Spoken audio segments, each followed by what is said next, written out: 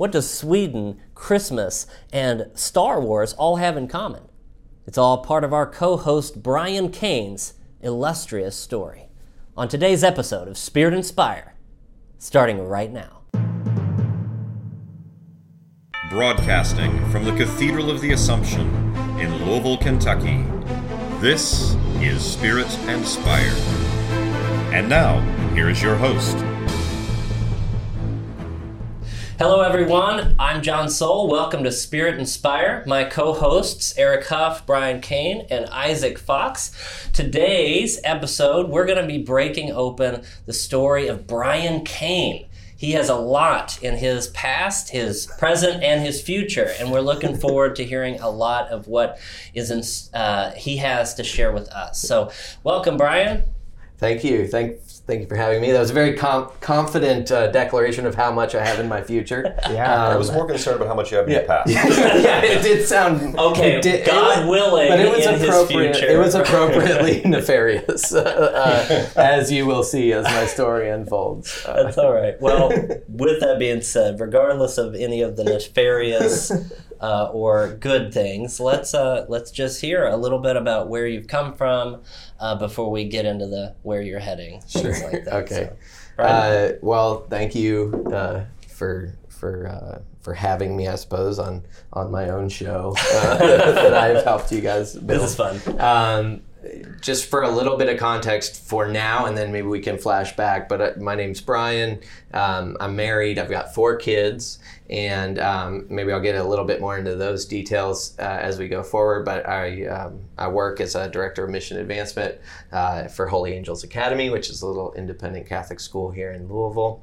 But my journey to a dad and a husband and working for the Catholic Church is a tale full of twists and turns. And if you had asked me 10 years ago, what I thought I would be doing, or what kind of family I might have or anything like that, it would definitely not be probably contain any of those things, and probably not including Louisville, Kentucky, or knowing you guys. So we wouldn't even be friends? I mean, it's hard to ask what if in the life of a Christian, sure. But probably not.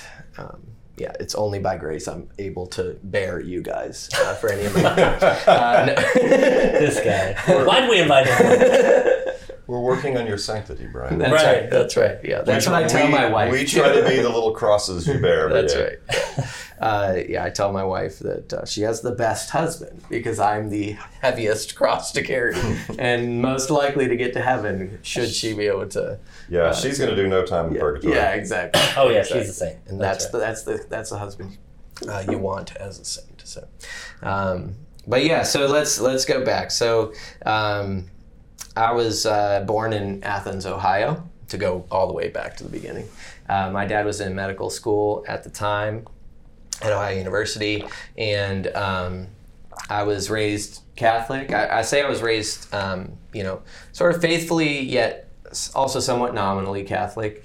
We went to Mass every Sunday, but we didn't necessarily talk much about the faith at home or pray much as a family outside of Mass. That said, my parents were very faithful, and we did go to Mass every Sunday, even when we were on vacation, which I've since learned, is definitely a grace and not something that every family that I would sort of put in the same category as mine growing up does.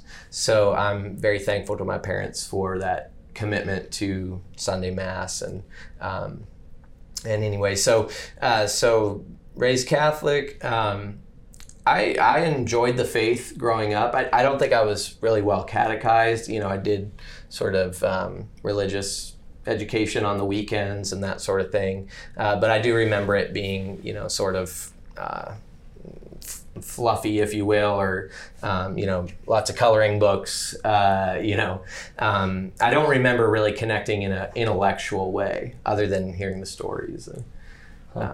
But then, I do. My confirmation stands out to me. I chose St. Francis as my patron saint. I remember St. Francis Xavier of Assisi. So did I. I did not realize that. St. Francis of Assisi. Look at that. Very cool. So I think we're all Franciscans then. I think you're maybe the only one I didn't know. So you got Maximilian Kolbe, St. Anthony, and two Francises in the middle. Wow. Look at that. It's funny because I'm more like Dominican. I know. And there's always going to be that eternal tension between Franciscans and Dominicans. Look at John's even dressed like a Dominican. What? You are. He is, yeah. Oh my goodness. And today is the feast of Saint Dominic. That's true. It is. Oh, we just dated the recording. We did. That's right. Well, this is coming to you live, so it's whatever day you're watching it. That's right. Every day is the feast of Saint Dominic around here. So Anyway. my spiritual director is a Dominican, so I definitely feel a bipartite, can you say that? Allegiance to the Dominicans and the Franciscans. Well, and St. Dominic and St. Francis in heaven are totally fine with each other. And Is that true? They're not still having I hope sort not. of brotherly rivalries. Well, maybe that's okay. On the heavenly baseball field. That's right, on the baseball field. There's the Franciscan softball team and the Dominican softball team. Ridiculous. Anyway, you were confirmed. Yes, and I do remember that being a powerful time in my life, and this is just sort of a random thing that comes to mind, but my godmother was my sponsor as well, and I remember one of the things I wrote at the time. One of the things they asked us, like, what do we like about being Catholic? And I remember saying that what I liked about being Catholic was two things. One, that there were a billion other people in the world that thought like you did, and I thought that was really powerful to know that you've got the body of Christ around you, and then also that we have this God who has promised mercy in confession, and that no matter how much we mess up, we know we can go and be forgiven. You said that in 8th grade? Wow. So that being the only thought I had about God that I remember, so it maybe sounds better than it was, but even still, that being the only thought I remember with the way my life went, certainly plays itself out. Yes. So then so we're going to church every Sunday. In high school, they started a life teen my junior year. And so a little more background on me. I was homeschooled for most of my school career. And so I think I went to maybe a private kindergarten. And then in 1st grade, my mom just I'm the oldest, she made the decision to homeschool me and went on to homeschool me and all my siblings. I have 3 younger siblings. What did you do, Brian? What made your mom shift course? So I think she was nervous about what she was seeing in public schools already. And my parents are sort of they were sort of like Catholic hippies from California. So they grew up in Pacific Grove, Big Sur area with the redwoods and that sort of thing. They actually met at a Catholic summer camp, where they would be out among the redwoods. And so their faith was definitely important to them, but then they have this sort of California hippie side too. Yeah. And if you look around right now, the people that are like, hippies and Catholics have a lot in common right now, I've noticed. I don't know if you guys have noticed that too, but if you think about who's having babies and that sort of thing, it's hippies and Catholics. St. Francis could be viewed as like the original hippie, really. In some ways. That's good. That's good. So, barefoot talking to the birds. Okay, That's right, all right. yeah. Among the redwoods. Scripture says to preach to all creation. I had someone the other day at a conference say, have you guys preached to creation lately? Have you gone out and preached the gospel to the birds, to the waves, to the to the sun? There's and something Francis, to that. He did that. There really is. I mean, and the reason I say this is because there's this connection. Like, some people think that we're nothing but animals. Other people put us on the level of angels in a disembodied way. I think it's neither. We're human persons, so body and soul, both of us, and both body and soul make up who we are, right? And so we're not to sink to the level of animals as if there's no God, but we're also not to leave creation as if it matters nothing. So really, human beings basically serve as a bridge between creation and God to worship God and bring the rest of creation with us. Yeah, we've been given dominion and authority. Pretty it's exciting. the same conference. The lady told a story, like she tells this to people, and she told a story about one young man that had listened to her. This is African. They go on African missions a lot, and he was like, he kept trying to plant corn on his property, and it bordered the jungle. So he would plant the corn seeds, I guess, and I don't know how you plant corn, but whatever. And every night rats would come out of the jungle and eat all his corn. And so then he heard their talk, and they say, preach like this, say rats, God loves you. He has a plan for your life, but it is not to eat my corn. and so this guy did this, and he planted his corn again. And that night it rained, and it rained for 3 days straight to where the corn grew up enough that the rats never came back and bothered his corn ever again. And so she said, like, I think her daughter had a story of like bugs in the house or something. Like, bugs, God loves you. He has a plan for your life, but it is not to be in our basement. I have a plan for your life as well. Yeah, exactly. That's amazing. And I was going to say, can you tell a frog this deep theological truth? And apparently so, all of creation. Yeah, that's really cool. I was afraid that was going to be kind of corny, but it wasn't. It was pretty corny. It was both.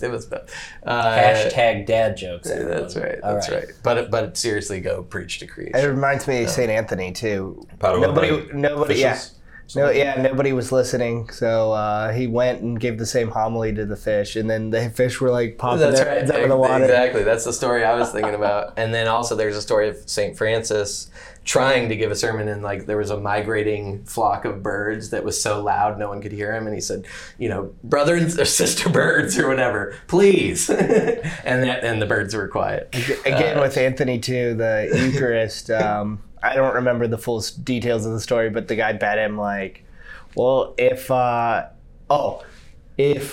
have I'll make it so this donkey doesn't eat for like 3 weeks, and then so you stand there with the Holy Eucharist, and I'll stand here with some food for the donkey, and if the donkey or the mule goes to the Eucharist, I'll believe. But if he goes to the hay, I don't believe in the Eucharist. So for some reason, St. Anthony agreed to this, which is kind of goofy. But so he came out with the Blessed Sacrament, and not only did the donkey go to the Blessed Sacrament, but it kneeled and bowed down before it. Wow. Yeah. Well, one powerful thing about St. Anthony, I think it connects directly to your story, Bryan, is this fact that, everybody prays to St. Anthony to find whatever thing they've lost. And I have many stories of lost wallets, lost keys, everything.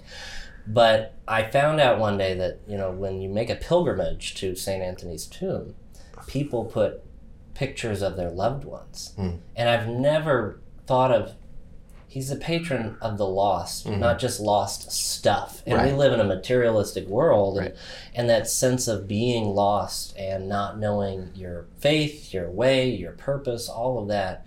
And I think it honestly connects to all of our lives on some level, that, you ask St. Anthony to pray for you, not just to find your wallet, but to find your way to heaven, right? Amen. One of the only things that we have that we know St. Francis wrote is a letter to St. Anthony. It's a couple sentences, and he wrote it. St. Anthony wrote St. Francis asking, should I be a friar, like just wandering around like you guys, or is it okay to study theology, which is what he was doing? And Francis said, study theology, just don't forget that you need to serve the poor, and that's the sort of thing too. So. Wow. The thing about St. Anthony is he's the saint of miracles. He's the hammer of the heretics. And everybody's grandma prays to him to find their car keys That's when they're leaving the house. Yeah, we could get a little more reverence for St. Anthony. Yeah. That would be a good thing. So back to my junior year, two things happened. So one, my parish started Life Teen, and then another thing that happened was I decided to go to public school for the first time. Just kind of wanted to see what it was like. So I'd been homeschooled the whole time, and I told my mom, well, I think I'd like to go to public school for a year because I kind of want to know, what it's like and be able to relate to people who went to public school their whole lives.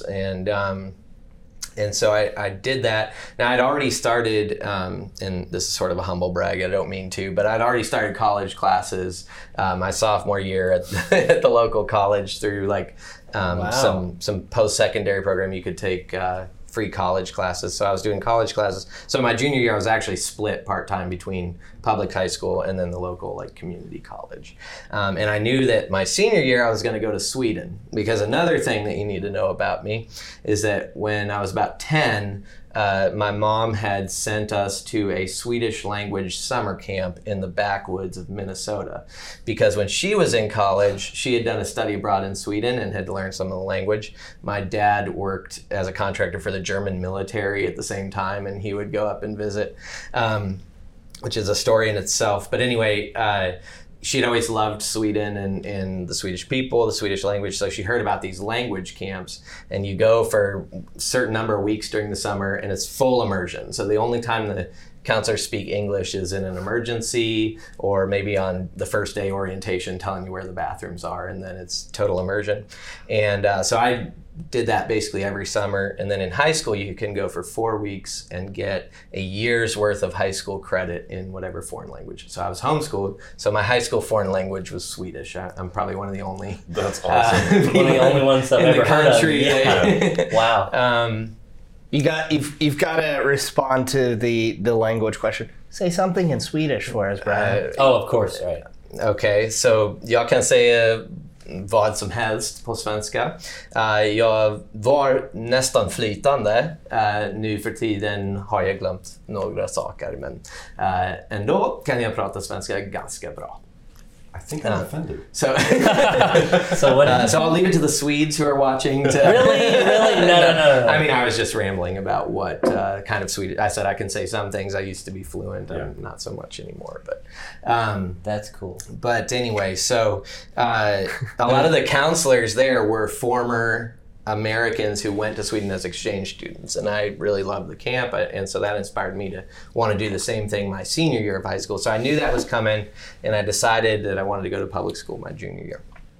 So, but I really wanted to talk about that Life Teen year, because we had a newly hired youth minister who was implementing this Life Teen program. And back then, and this doesn't feel like that long ago, but really in youth ministry years, it was a long time ago. Everybody at the parish, the parents all just sent their kids to youth ministry still. I think that culture has sort of moved on in some sense. Yeah. But back then, we immediately had 40 kids a week, because it was just expected that you were going to youth ministry at the church.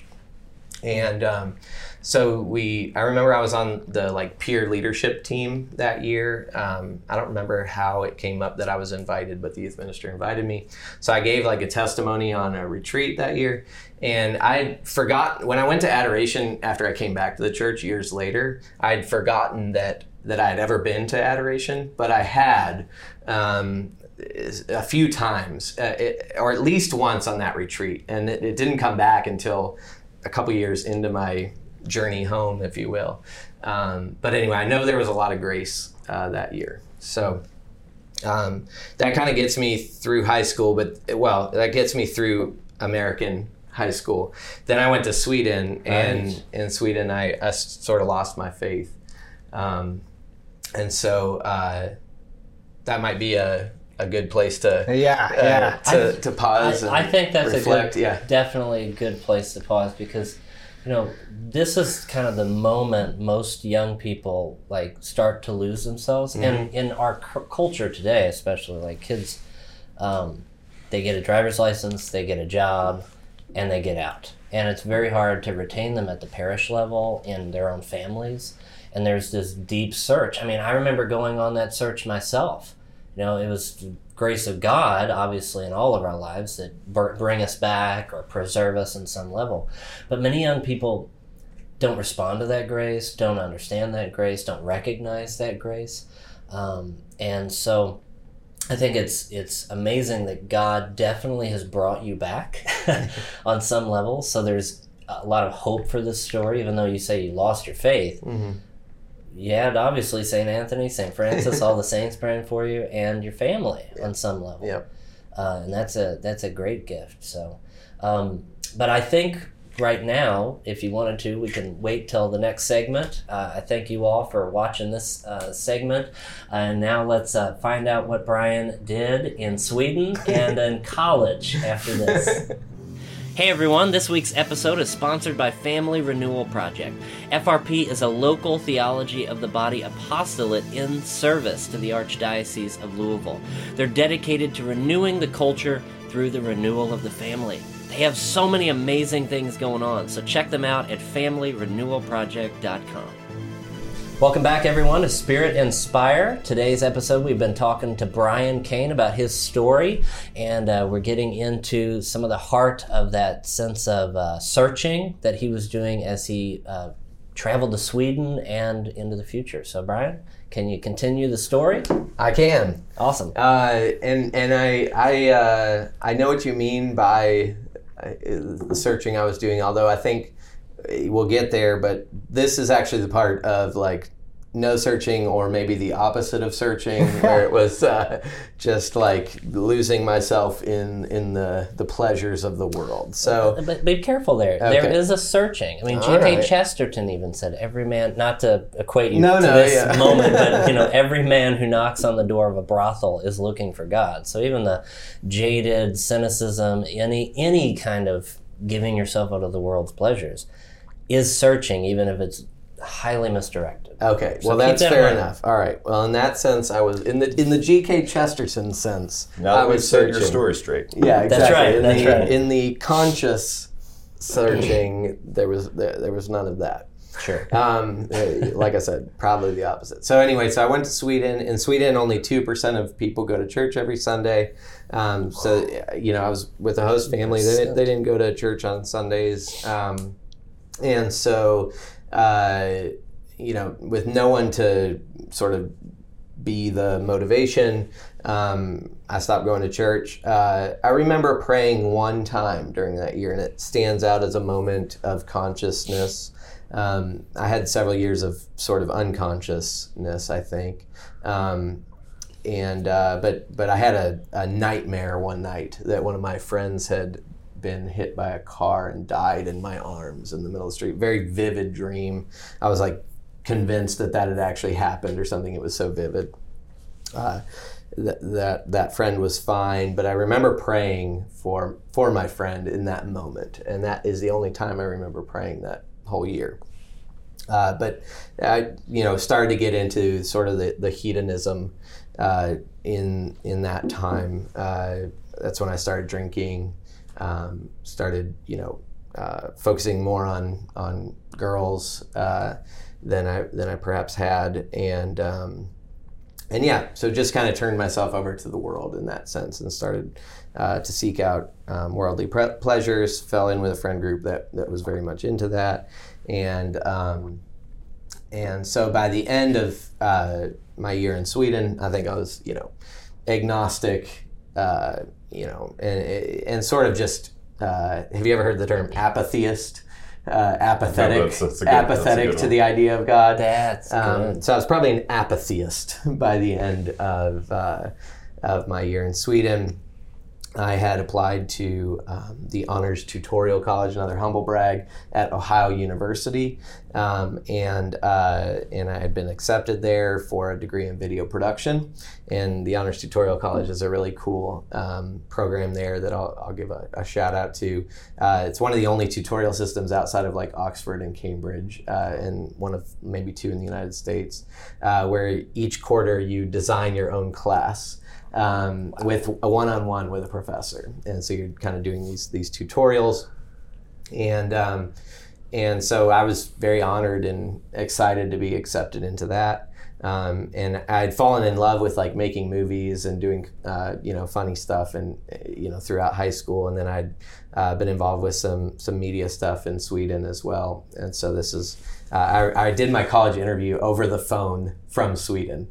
My mom, who is an amazingly hard worker and incredibly supportive mom, did a lot of my paperwork shuffling and whatnot in the United States as I was abroad.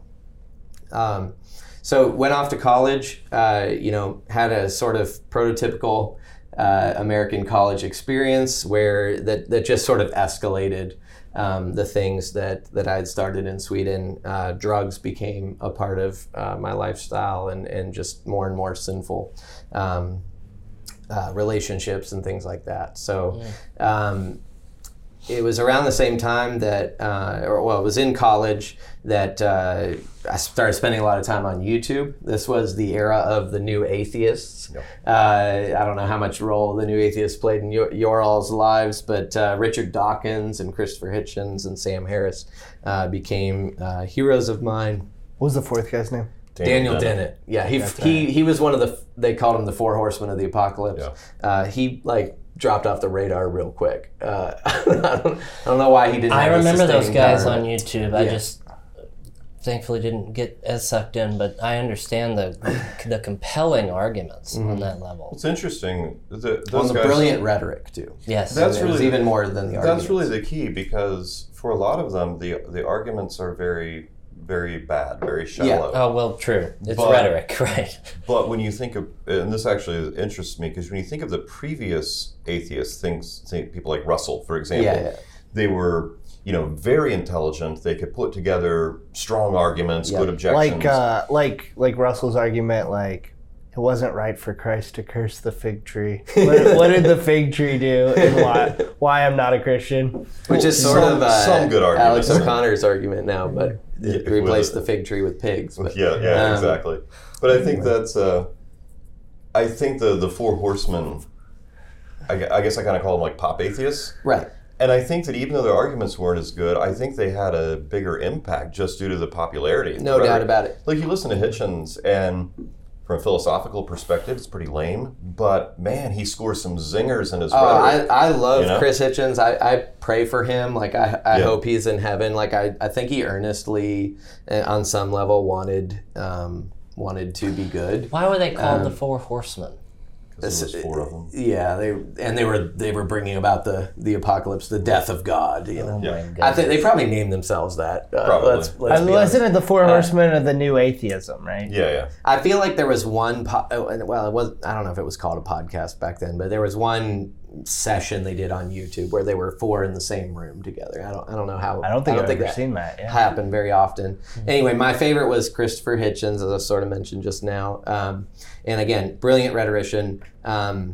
What I was drawn to, I realized in retrospect, was obviously his sense of humor, but also his, and this is sort of what Dawkins has too, is just their, like, the sneering Britishness of their arguments. And they take the moral high ground simply by looking down on anyone who disagrees with them and anyone who argues against them.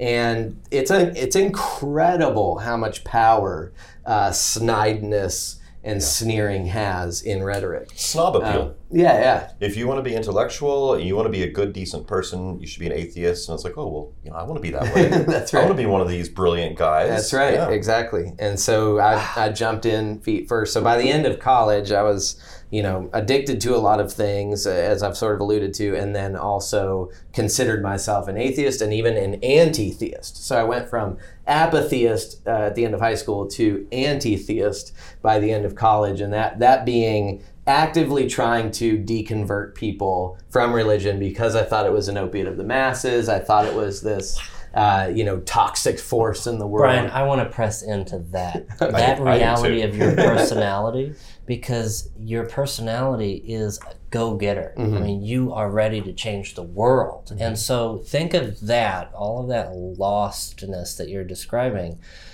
It is misdirected desire. You were, in fact, searching during that time, even with the drugs, even with any of it, right? And still evangelizing. And still evangelizing. I agree. Your heart was for evangelization. It's both misdirected but also twisted. And it was about untwisting those lies so that then you could direct it the way you obviously are today. I mean, that's brilliant. what God was allowing in your life so that he could give you the ability to see what you see now. Yeah.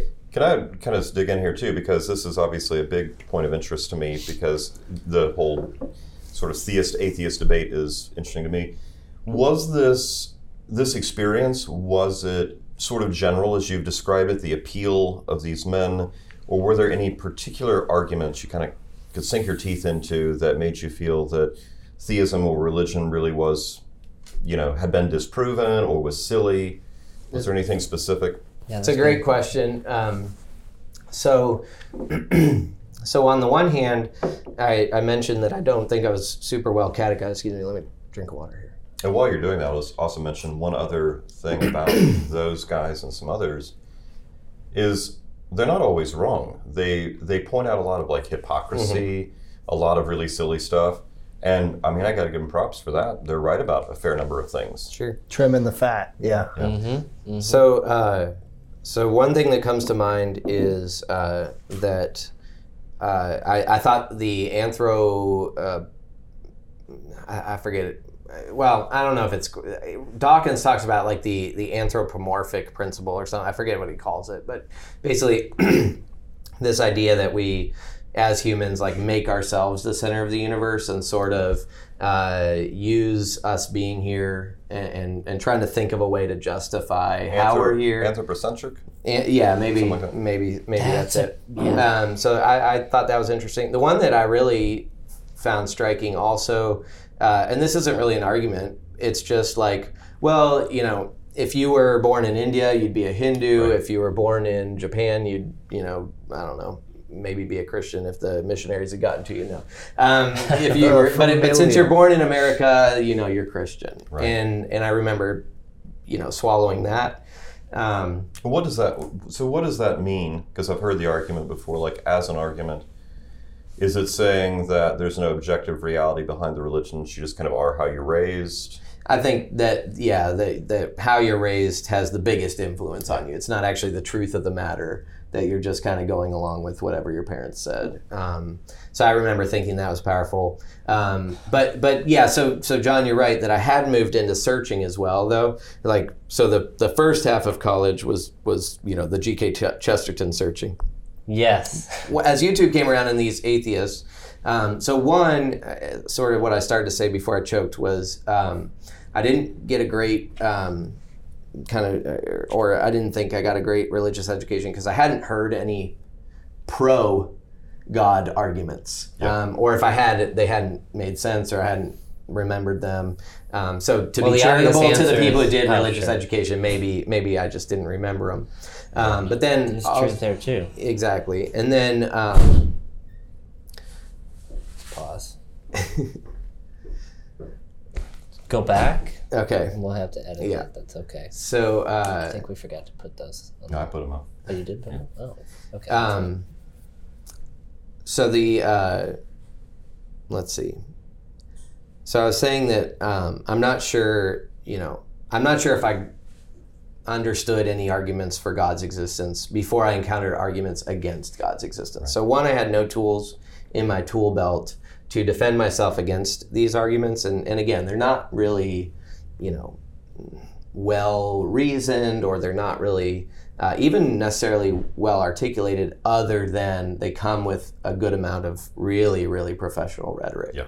And then, but I was searching at that point, and it did make me think about God's existence and morality, and I really did become very passionate about being moral, and that's where I say I think Christopher Hitchens was also obsessed with that. Yeah. Again, in a probably negative way,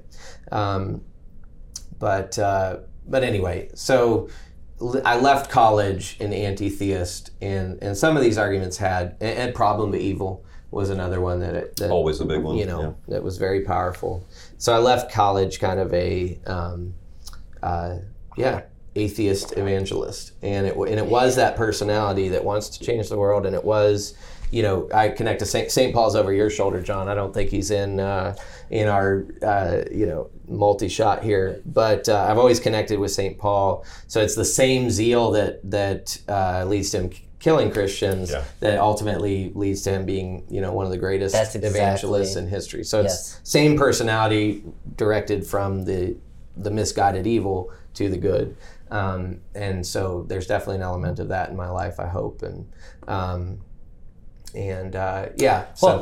Think of these as layers that God is putting in your life to, I think, help solidify your conviction, your clarity, your confidence in this conversion, right? Now, all of that, I think, is invaluable to be grateful for, to be appreciative of, and I think it gives you empathy and the ability to see from the perspective of those very people.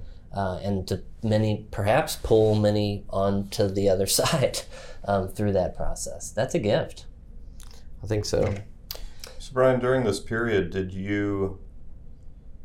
was this transition to atheism and anti-theism, did it come with any moments of, well, I'm convinced by these arguments, but I wish God existed, that'd be nice, or was it more of a, well, that's a bunch of nonsense, I'm so happy to have gotten past this? Was there any missing God? I would say things like that. I think I was just repeating what I had heard on YouTube, Recovering Catholic. I would love if God existed and there was a heaven and I could go there. That's silly stuff. I don't know. I still don't. I don't know that I'm still a very deep thinker, but I don't think I was, on some level a deep thinker then. But I was also just, as we all are, influenced by the people around me, Sure. influenced by what I was watching, and so in some ways just also regurgitating what I was hearing. Did you have any passionate Facebook debates that you would like to share with us? Yeah. This was the MySpace era, not Oh, the sorry, I forgot. Excuse me, I was one of the first people not at Harvard on MySpace. No, not on MySpace, on Facebook. MySpace, what is that? I was on Facebook. Zanga. I was on Facebook when you still needed a university email to be on Facebook. Wow. Yeah, that's impressive. ancient history. That was before the moms took Maybe, That's right, maybe exactly. some of those debates also took place on AIM, AOL Instant Messenger, right? With Yeah, dial-up, that's everyone. 10 years before. That's 10 years before. That's right. It was dial up at this I was always making trouble on Facebook, and if anyone seriously engaged me, I was so snarky and sarcastic and dismissive that I never actually, I don't think, really engaged with people. Oh, so you were a troll. Got it. Basically, yeah. My whole life was a troll, and now I'm a Catholic troll. That's not bad. That's not bad. No. But yeah, no, I have a long sordid history of obnoxious Facebook posts, and they continue into the future. I try to and fail to ask the Holy Spirit every time before I post on Facebook, is this contributing to the good of the world? And when I ask that, I usually don't write the post. And then if I don't ask it, I do write the post and regret it 1 to 3 hours later. Well, and especially, too, as we all know, that Facebook debates, especially when they get really snarky, almost inevitably end up changing somebody's opinion. Correct. It Always, is. right? Yeah. It's Unfailing. amazing what a force for good Facebook is. YouTube comments, even better. That's where the real action happens. So I also use Reddit, which I don't necessarily Is that real recommend. But to provide a counterpoint, when you can, reasoned, with grace and charity, engage someone online. I did have, I got a random message, this was a few years ago, but someone sent me a private message on Reddit like, hey, just wanted to say, related to our conversation from like 2 years ago, you were right. I was wrong. I'm a Christian now. And so like, this is not something I had remembered. I went back and looked at the thread, and but somehow this had made an impact on this person. I have no idea who it is. They're anonymous. But if you ask the Holy Spirit and he still says, yeah, go for it. Yeah. It's not like never use social media. But. Right. Because social media is another great frontier. I mean, it's a world kind of like the Wild West. You don't know how to tame it. You don't know how to understand it. It's a great analogy. It is. Speaking of the Wild West, after college, I moved to Los Angeles to pursue a career in comedy. That's an exciting thing, and I think that probably makes it clear that we need to pause, because that's a big frontier that I think we'll catch up in our next segment. Y'all ready for that? Sounds good. Yeah. See you then. We'll see you all then. Thank you. Hey everyone, another sponsor for today's episode is the Cathedral of the Assumption in the heart of downtown Louisville, Kentucky.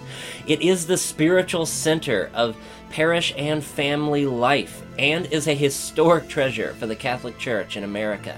Take a tour or consider visiting for Mass. Check them out at cathedraloftheassumption.org.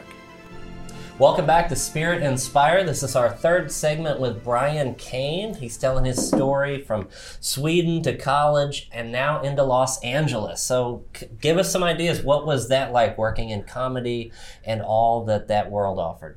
Spoilers. No, I'm just kidding. How did you go from what you were doing to comedy? Yeah, that's true. What made you decide? Because we know Bryan, and he's that? not funny. No, I'm Right. just kidding. Exactly. He's got a few I was the moments. straight man. You're actually hilarious. So how I went, I mean, it was a somewhat natural transition. So I went to college pursuing video production, especially enjoying comedy. Okay. I started in my college sketch comedy troupe, and then also, I'm struggling with words here, auditioned for the college improv comedy troupe and got into that. So I did improv comedy all through college, and that was what I fell in love with. That became my true passion. And so when I was deciding what I was going to do after college, I wanted to do improv. And in my mind, there's only really three big places where you do improv in the United States, which is New York, Los Angeles, and then improv mecca is Chicago. So I didn't want to live in a city as big as New York or as tightly packed as New York. So between Los Angeles and Chicago, I decided to go Los Angeles. I knew more people there. One of my good friends was there, and then I figured maybe I could get a job in video production, to support myself. So I moved out to LA. I ended up getting a job at Warner Brothers because I spoke Swedish. So that's just so cool. So they needed a Swedish speaker for doing some auditing of travel and expense reports because they were moving. The Burbank office was going to take over global travel and expense, and Sweden asked for a Swedish speaker. And so random Bryan, fresh off the boat in Los Angeles, my temp agency was like, hey, we have someone looking for a Swedish speaker, which was on my resume. And so I interviewed with an amazing lady who became, a boss, for a long time in Los Angeles, and very devout lady, holy lady who really helped me develop professionally. But anyway, she took a chance on random college kid out of college with a video production degree, it was simple math, but it was basically an accounting math job, and in Sweden. No, it's in Burbank, California, Los Angeles, California. No, right, but there was a translation kind of deal. Yeah, so, I mean, that ended up being probably like 3% of my job, and most Swedes speak English too, so even with a lot of the Swedes, I didn't speak Swedish, but there were a couple people that enjoyed speaking Swedish with me. Anyway, so I started working at Warner Brothers. I was full-time during the day as a temp, and then I started doing improv nights and weekends. My improv career was awesome. I met lots of amazing people. I started a team called Robot Teammate and the Accidental Party with some friends. And the title alone is cool. What? And so our team was great. We incorporated as an LLC. We used to do these things called cage matches where you would go and then the audience would vote what team was going to come back the next week. And as far as I know, we set an unbroken global record at 86 wins in a row. That's so amazing. for over a year and a half, we won the audience vote over and over. Wow. And as like I said, as far as I know, that's a streak that's not broken. So we were really good. We were starting to get paid. By the time I left LA, like 7 years later, we were starting to get paid to coach and go do workshops and shows. So, I remember posting a Facebook status at one point that said, I am now a professional improviser, the first time that I'd been paid to do improv. So that was sort of happening on the one side. And then on the spiritual side, I was very much in the same vein of, sort of pleasure for pleasure's sake. But still this like atheistic evangelization. I started to soften as I got older. Ron Paul, the libertarian, had a big impact on me politically, and I started to not toe as many party lines, sort of on the liberal side of things, and then and I think that opened me up. I was still very interested in morality, and part of what I realized was just a softening of the heart in the sense of, okay, maybe religion's not this like evil empire that's seeking to destroy all of humanity, and maybe it's just a delusion, and every religious person I should treat with more care and compassion and tenderness, more like a lost puppy than a Mongolian barbarian or something. That was a weird reference. Sorry to all the Mongolians watching. I'm not going to do tune and throat singing, but it is one of my favorite forms of music. Do we have a fairly large Mongolian fan base? I think we do. I think we've got Swedes and Mongolians. Oh yeah, absolutely. Anyway, we just disenfranchised half of our audience. Yeah, right. And for that reason, I'm out. Yeah, exactly. See you next week. So anyway, but I was really concerned with morality, and I remember a moment. I don't know exactly when this was. So I graduated college in 2009. And so over the next couple of years, I was softening. And I remember this moment because I would just consume hours and hours of debates of atheists and Christians and, different people. And I had this thought pop into my head, which I now think was a grace as of this very moment. I've never said that before. I now think, may have been the Holy Spirit saying, if I really believe what I tell everyone about atheism and all this stuff, like why am I so consumed with this question? Why am I pursuing this as if there's an answer that's not the one that I say it is? Right. And that had a big moment, or that was a big moment for me, and that started my shift out of atheism again and back into agnosticism. Like, maybe I don't have it all figured out. Why do I have this burning desire to know things that I think aren't true? That doesn't make any sense.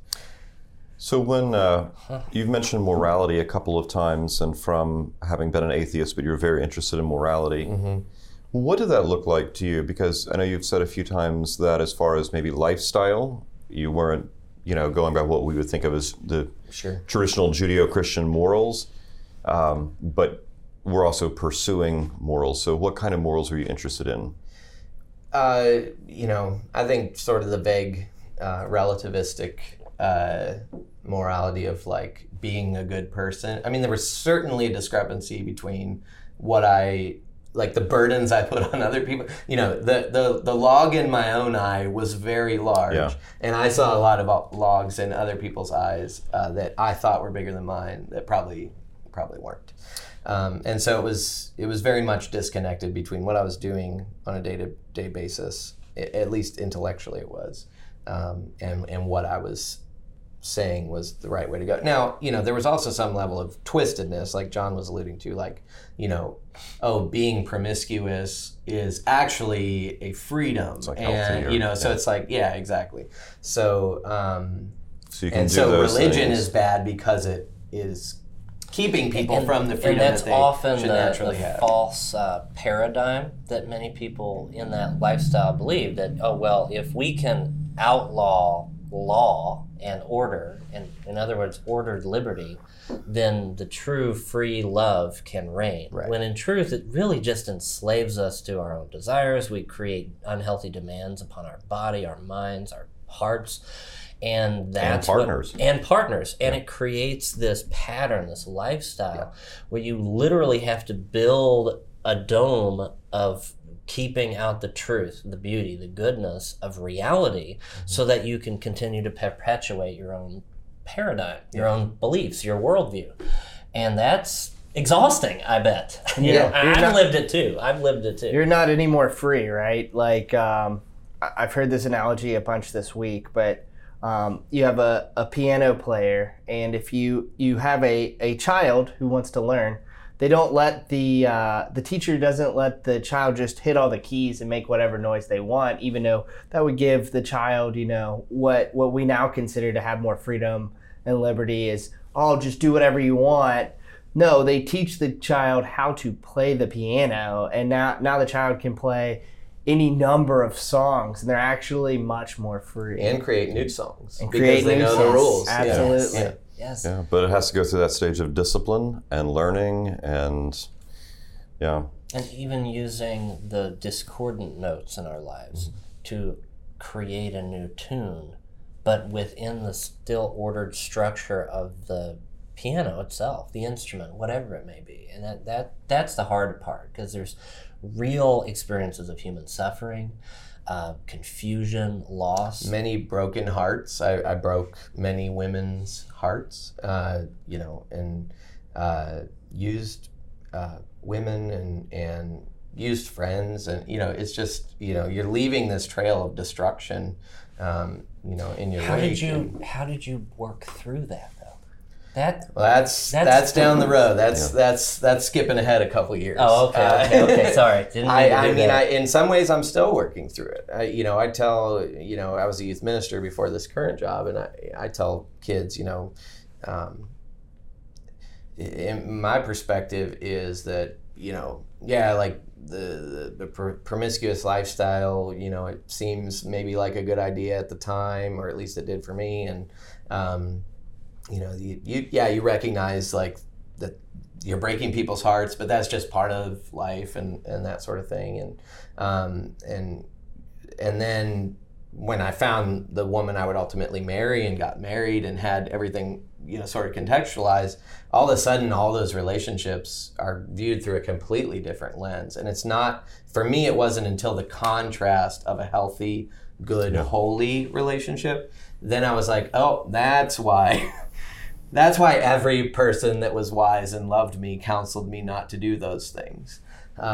It was because then they just turn into shame and guilt and regret and haunted dreams and moments of distraction as I'm living my life now, and fears, and so those things really haunt you. And so in a lot of ways, I'm still working through that, and I don't know that I will be worked through all that prior to death, and I think God can heal me of all that, but it's certainly ongoing. Bryan, what did that do to your sense of masculinity, though?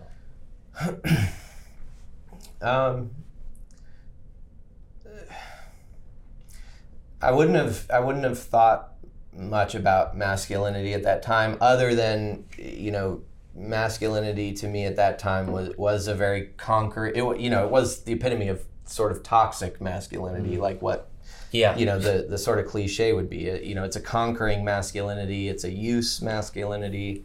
It's a it wasn't necessarily defined by things internal, but things that I did or ways I acted, or a certain confidence that I had talking to women, and usually a false confidence or a feigned or somewhat manipulative. Yeah, totally. I mean, I don't think you can live that life without being manipulative on some level. I think it becomes kind of like a false standard. Like, I'm more of a man if I, picked up the girl in the bar, and if I fail, I'm like somehow less of a man, kind of thing. And, I remember in my own life going through a period I was very socially awkward and beginning to get out and maybe go dancing, go to the bar, whatever. And even though morally I knew better, there was this kind of like impressed admiration for the guy that's always picking up the girl, and how do I do that? And probably in some ways made me feel less manly, less masculine, back to your point. Yes. Even though it's just a complete reversal of the truth. Yes, I mean, I was on Western Kentucky's baseball team, D1 school, big guys in the locker room that were 100 pounds heavier than I was and could squat 300 pounds more than I ever could dream of, right? And all they were doing, not all of them, some were good men, right? But many of these guys, 18, 19, 20-year-old hotshots who think they're never going to die, are talking about how many women they've conquered and all of the different things that they thought made them men. And I felt just this emptiness. And yet, at the same time, I felt peer pressure. Like, oh, that's what it means to be cool. That's what it means to belong. And so how easy that is to be pulled into, you know. And to your point, sorry, real quick, Bryan, to your point, that is the epitome of toxic masculinity. And I think it's not so much that masculinity per se is toxic, it's this false notion Yes, of it's not masculinity. Because like that's not what it means to be a man. That's you know. Authentic masculinity is what we're talking about. Right. Yeah, toxic masculinity isn't even masculine. Right. Precisely. Exactly. It's a twist. It's a lie. Yes. And yeah. So anyway, so I think that was that gives you a good sense of where I was in 2012 when I had my Christmas miracle. A Christmas miracle? I knew you were getting there. I've only heard this like one time in the past several years we've known each other, but I'm very, very excited to hear this because Christmas is what it's all about, right? The incarnation, what does Jesus do in each of our lives? And so that story will be our next and final segment. So we will see you then. Hey everyone, our final sponsor today is Re-Catholic. Re-Catholic has lots of treasures on their site, including confession cards with a saint, a prayer, and a QR code for further resources that priests can use in the confessional to help lead their parishioners deeper into their faith. Consider buying some cards for your priest at recatholic.org or ccards.org. Welcome back to Spirit Inspire, our fourth and final segment of this episode. We've been interviewing Bryan Cain, one of our partners in this grand adventure, and he's been guiding us through his story, where he's come from his infancy all the way through Sweden and college and LA for comedy and improv. And there's so much more to Bryan that we obviously will not complete this story in this time together in this episode, but at least to get a little bit into the Christmas miracle he talked about in our last segment, I'll pass it back to Bryan and let's see what he has to share with us. So Bryan, what's going on with this? Okay, so it's 2012. All right. When I tell this story to the youths, I have to say, you may remember, you may not, that 2012 was the year that the Mayan calendar was supposed to end. Oh, yes! Right. Yes, Doomsday 2012. I'll never forget that. So there was a weird tension in the air, almost globally. Yeah, I remember that I sort of remember. People, like, there were, like, you know, I don't think everybody was, like, super seriously questioning it, but there was this, you know, like, okay, maybe it's a 0.03% chance that the world ends this year. I felt it. Like, I was a Catholic at the time, and I still had this kind of superstitious thing about like, ooh, what's going on? I feel like that may have been even bigger than the whole Y2K thing that I don't really remember much. It for sure was. Yes. Well, I just remember, like, my memories of being anxious Maybe it's because we were older, though, because I do remember Y2K being huge for people older than us. Yeah, 2008 is when I remember really thinking, in 2009, thinking about 2012. Like, what's going to happen? I'll be a sophomore in college. Like, but I think what at least for in my experience, what made my fears go away was that John Cusack movie. Was it a John Cusack movie?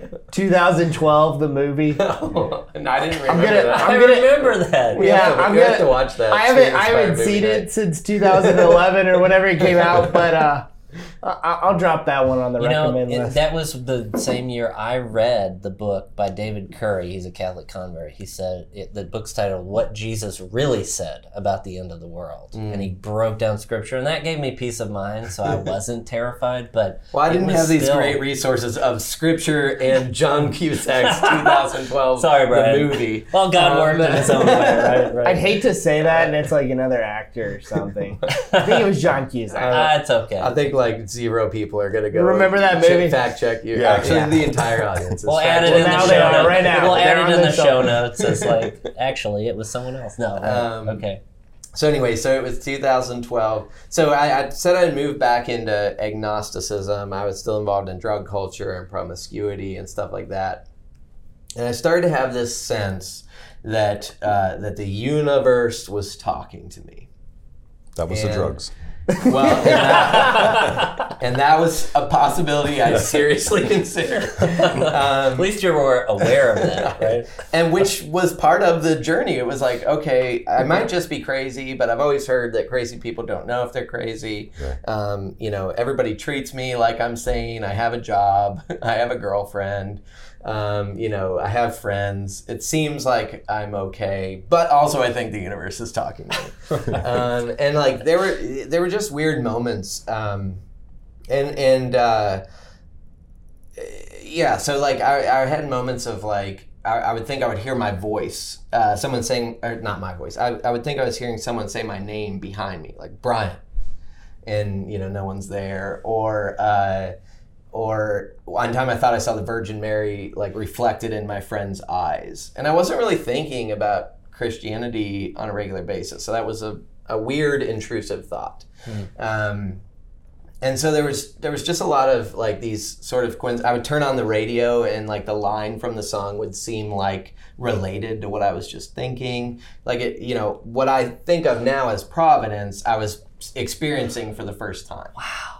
This is an invasion of grace coming. Oh, that's beautiful. That's we have that phrase from Bishop Barron's homily. I don't know if that's the right word. Homily at adoration. Is that? It's not a homily during adoration. Reflection. Bishop Barron gave a reflection at World Youth Day in Panama. John and I were there during adoration for the English-speaking population, and he talked about the invasion of grace, how God makes the first move and we respond great phrase. to it. Yes, And yes. he also talked about Duke in Altum, Into the deep. It was amazing. And this is God going into the deep in your life. Yes. Gosh, it's so powerful. Okay, so it was nearing the end of 2012, and I had a conversation with a friend. I've always been very nerdy, and I was on a YouTube show called Anim Fantastic that my buddies and I produced. It was about animation, and I was the news guy. They were the really big nerds, but they hired me for free to read the animation news. But one time my friend was like, "Oh, there's this new Star Wars game, The Old Republic video game, and it's like World of Warcraft but Star Wars." Well, I had been a big World of Warcraft guy. It was a fond memory. My dad played World of Warcraft with me, my brother at times, and so I logged many hours. In fact, this is embarrassing and I hate to say it, but the day I quit World of Warcraft was when I typed /played, and it shows you how much time you've spent in the game on your account. And it was 30 days that I had spent in this virtual world. And that was a wake-up call. It's a month of your life. That was a month of my life that I played World of Warcraft. I know the World of Warcraft world like I lived there. I mean, it's crazy. Yeah. Anyway. Were you into World of Warcraft when they had the Panda expansion? That was right before. That was coming out as I was dipping out. Yeah, that was I missed of Pandaria. But to think, Bryan, that there are people, young people, older people, that are spending more time there. My rule was that I would never turn down an in real life opportunity for to play World of Warcraft. Like if my friends invited me to something, and when I started to get temptations to do that around the same time, that was when I said, okay, because of the pandas. It was the pandas, honestly. So anyway, but this, I was very excited. I'm a big Star Wars fan. Yeah. World of Warcraft game like with Star Wars, and so I was like, I got to play this, and it's free. You can play it for free. Well, I always had a Mac. This was a PC game, and but Mac. A while back came out with Boot Camp. You could run Windows on your Macintosh. That's something I'd always wanted to do, but had never done. Well, that began a series of hilarious events of me trying to install Windows so that I could play this game on my computer, and like just thing after thing went wrong. Like the I bought Windows, but it was Windows 8, and it was so new that Boot Camp didn't run it. And then like the new Boot Camp didn't work on my type of computer, and my CD-ROM drive was broken, so I couldn't install it even when I had the CD. And I bought a USB drive, and like it was just like thing after thing over weeks. Sounds like a normal day to me. I had a podcast with my buddy at the time, and I remember even saying on that podcast, I said, I feel like the universe is telling me that it's not the time to play this game right now. I'm too busy, and I'm agnostic. But some of this weird stuff had started to happen. I had acknowledged at this point that the universe was like active in my life in some way. Hadn't called it God yet. And still don't. I'm not a pantheist. Just a side note, disclaimer, asterisk. Right. But that's still, on some level, an entry point Sure. for evangelization. Sure. Yeah. And so anyway, that all built up to Christmas Eve. I flew home for vacation to spend time with my family. Arrived at home Christmas Eve. My dad's work laptop, PC, sitting on the table there. I said, Dad, there's this Star Wars game I've been trying to play for like a month and a half. Can I install it on your computer? Oh, sure, Brian, go ahead. And so I start the download. It's like 30 gigabytes or 10 gigabytes or something. It's going to take a really long time. There wasn't gigabit Ethernet yet for all those Gen Z or no. So I start the download. We go to Mass for Christmas Eve, my family, always faithful to Mass. I went and received communion. Because in my mind, like, my parents still thought I was Catholic. Like, I know. So Wait, Brian, they didn't know? They've seen all these Facebook posts. Like, no, it was this crazy disconnect between, it's the same with the morality. This very weird disconnect, the mask wearing, the appearances. Same disconnect is there, right? The disconnect was on your side. Like, They would have known I was Catholic, and so, but I'm keeping up appearances. Yeah. So I go to communion, receive the Eucharist in a state of mortal sin, and return to the pew. I'm not struck immediately dead, praise God, because I would have gone to hell if I had been. And then It's terrifying reality. Yeah, and then got back home. My dad is a doctor. He went and did rounds at the hospital that night. He was coming back a little later. Opened the computer. It's supposed to be downloading. Probably should have been done at that point. Well, the download stopped, and so I'm kind of chuckling, to myself. Well, I can't get it to start again. I'm pretty good with computers. Internet's on in the other computers in the house. It's only this one that doesn't have internet. I texted my dad, I think I broke your computer.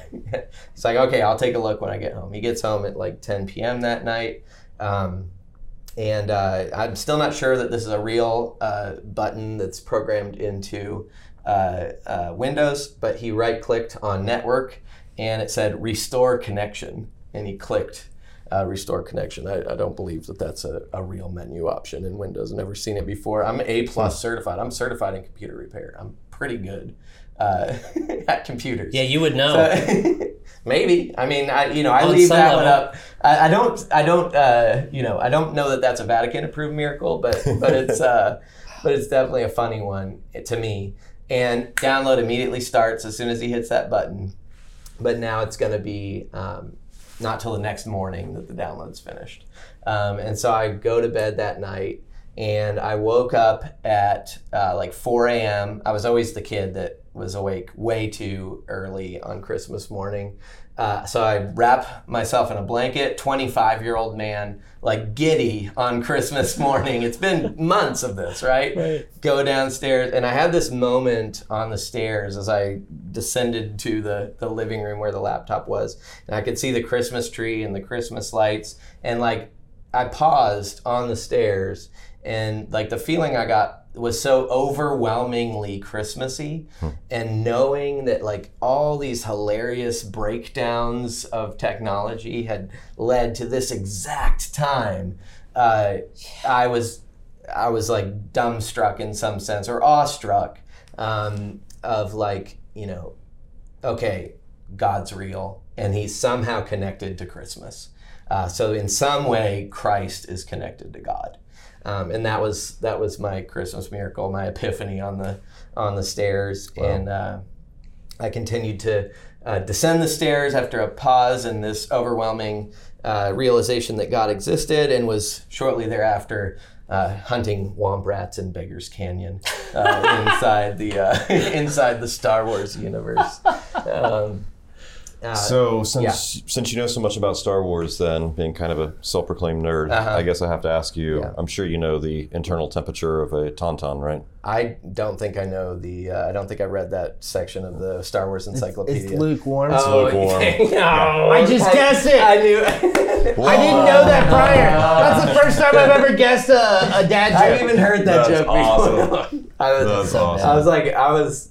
I'm so nerdy that I was going back through the Star Wars encyclopedia. There actually might be. Yeah, it's 43 but then degrees you didn't Celsius. realize it was Isaac Fox. Exactly. And that Right. literally Anytime it had to be a Isaac dad starts joke. this, I just want to hide under the table for the rest of the episode. It's too bad I'm the one being interviewed. Well, Bryan, like with that miracle, I mean, I guess that started you. Yeah. Back So to the knowing faith. that we're sort of coming to the end of this episode, Right. so I think I can in brief get me back to the church. So that week, I went to my godmother's house. We always stayed the night at her house before I would fly out of Columbus. So this is going to another town and spending the night with my godmother. That day, she gave me as a Christmas gift a book of writings from C.S. Lewis, like a collection of his writings. Went to the Columbus airport. There was a hilarious breakdown of events. I missed my flight and all this stuff. Well, I was super mad at God. Oh, let me say before. The night I stayed at my godmother's house, I had a dream that God and the devil were fighting over my soul. And and it was one of those dreams that I think back to Sweden, like so visceral and real that I woke up, sweating and thinking, whoa, that was real. So I was yelling at God in the airport, the day I start believing, or the week I start believing in you, you do this to me, Bryan Cain. Right, as if he do owed you you know something. who I am? Right. I've believed in you now. Like, you owe me.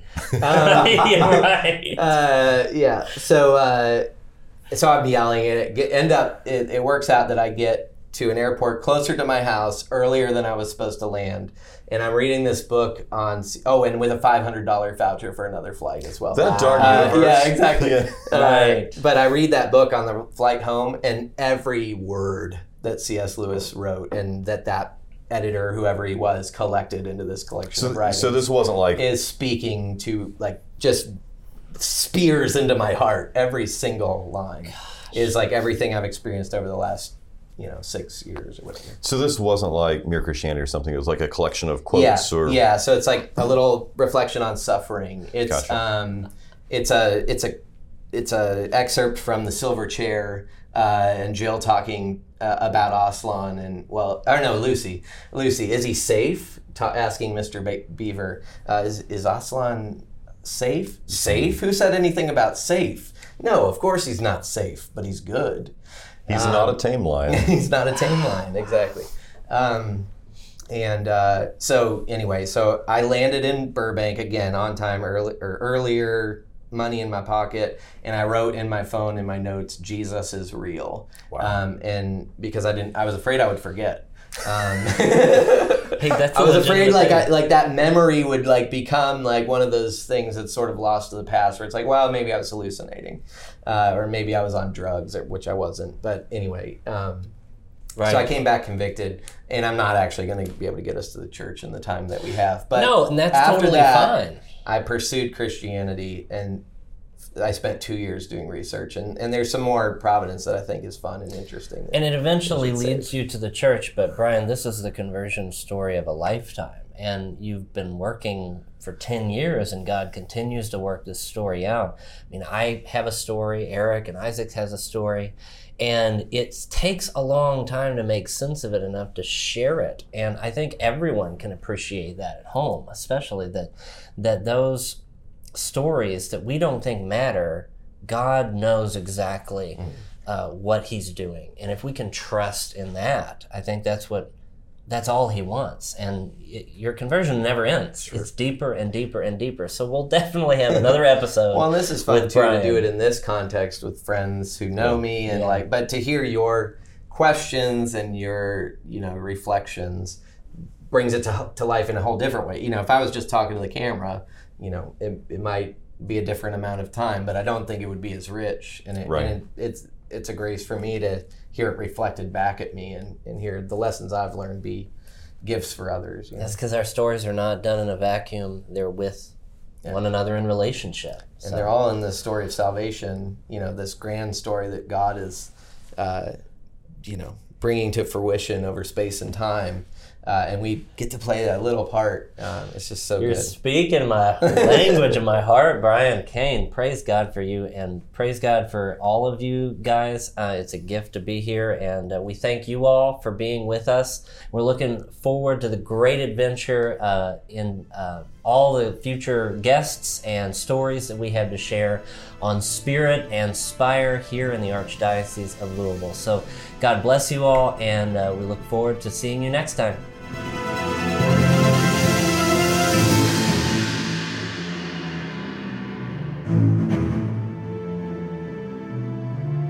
you.